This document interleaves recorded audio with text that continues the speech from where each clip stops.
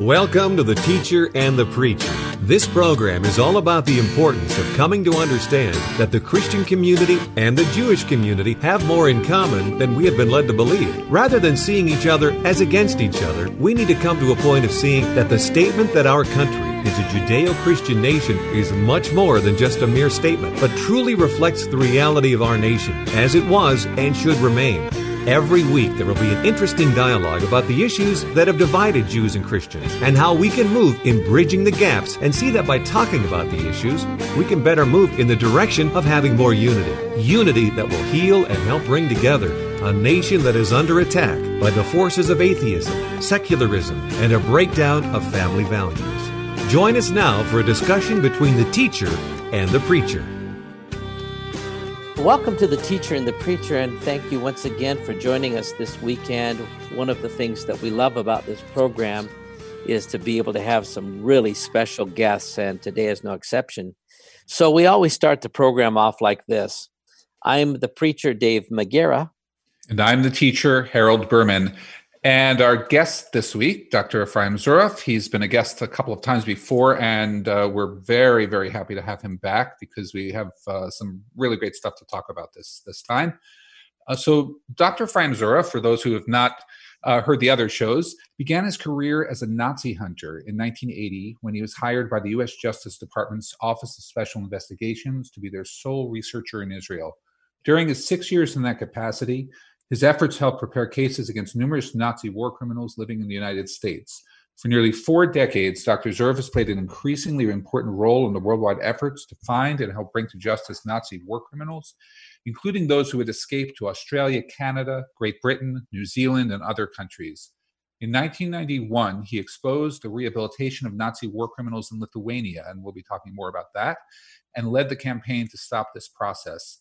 Dr. Zuroff played an important role in the exposure, arrest, extradition, and prosecution of Dinko Sakic, the former commandant of the Croatian concentration camp, Jasenovac, which was nicknamed the Auschwitz. In early 1999, Sakic, who lived for more than 50 years in Argentina, was sentenced in Zagreb to 20 years imprisonment for his crimes in the first ever trial of a Nazi war criminal in a post-communist country.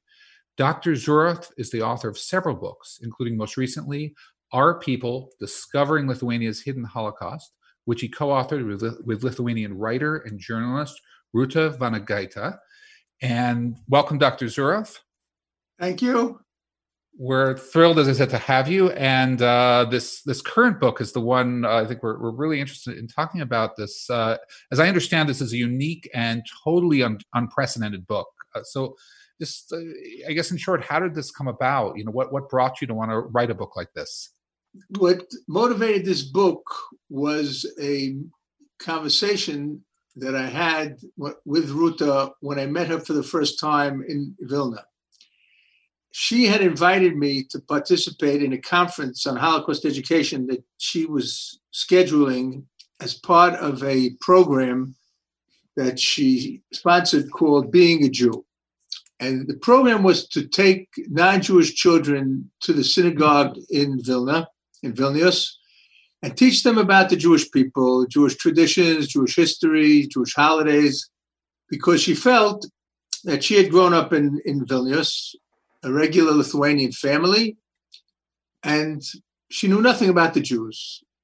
And then to make her life a bit more complicated, she discovered that her relatives, her grandfather and her aunt's husband, her uncle, were actively involved in the persecution and murder of Jews during the Holocaust. And she wanted to atone for it. And she began by doing this Being a Jew program. And they had a very wonderful ceremony on Holocaust Memorial Day in front of City Hall.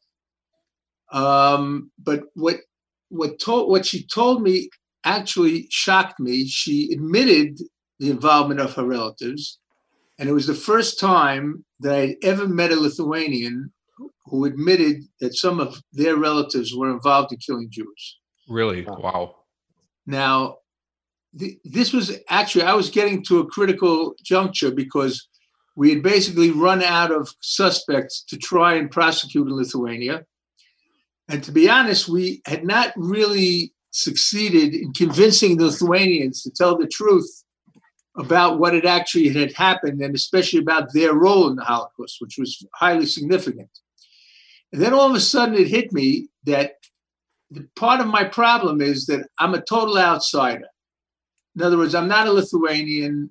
I don't speak the language. I'm a Jew originally from Brooklyn, now from Israel, who's coming and preaching to them that they have to bring these people to justice, and it's just not working. So now the struggle moved from the courtroom basically to the arena of the public arena, to try and get them to at least accept the true story of what happened in Lithuania during the Holocaust, because they are a classic case of what we call Holocaust distortion. In other words, they are not denying that the Holocaust took place. They are changing the narrative and basically saying we Lithuanians had little or nothing to do with it. All the blame is on the Germans and Austrians, which, I mean, there's no question that without the Germans and Austrian Nazis, the Holocaust would not have happened. But the role of the local Nazi collaborators in Lithuania was incredibly significant. Lithuania had the highest percentage of murdered Jews in Europe in large communities.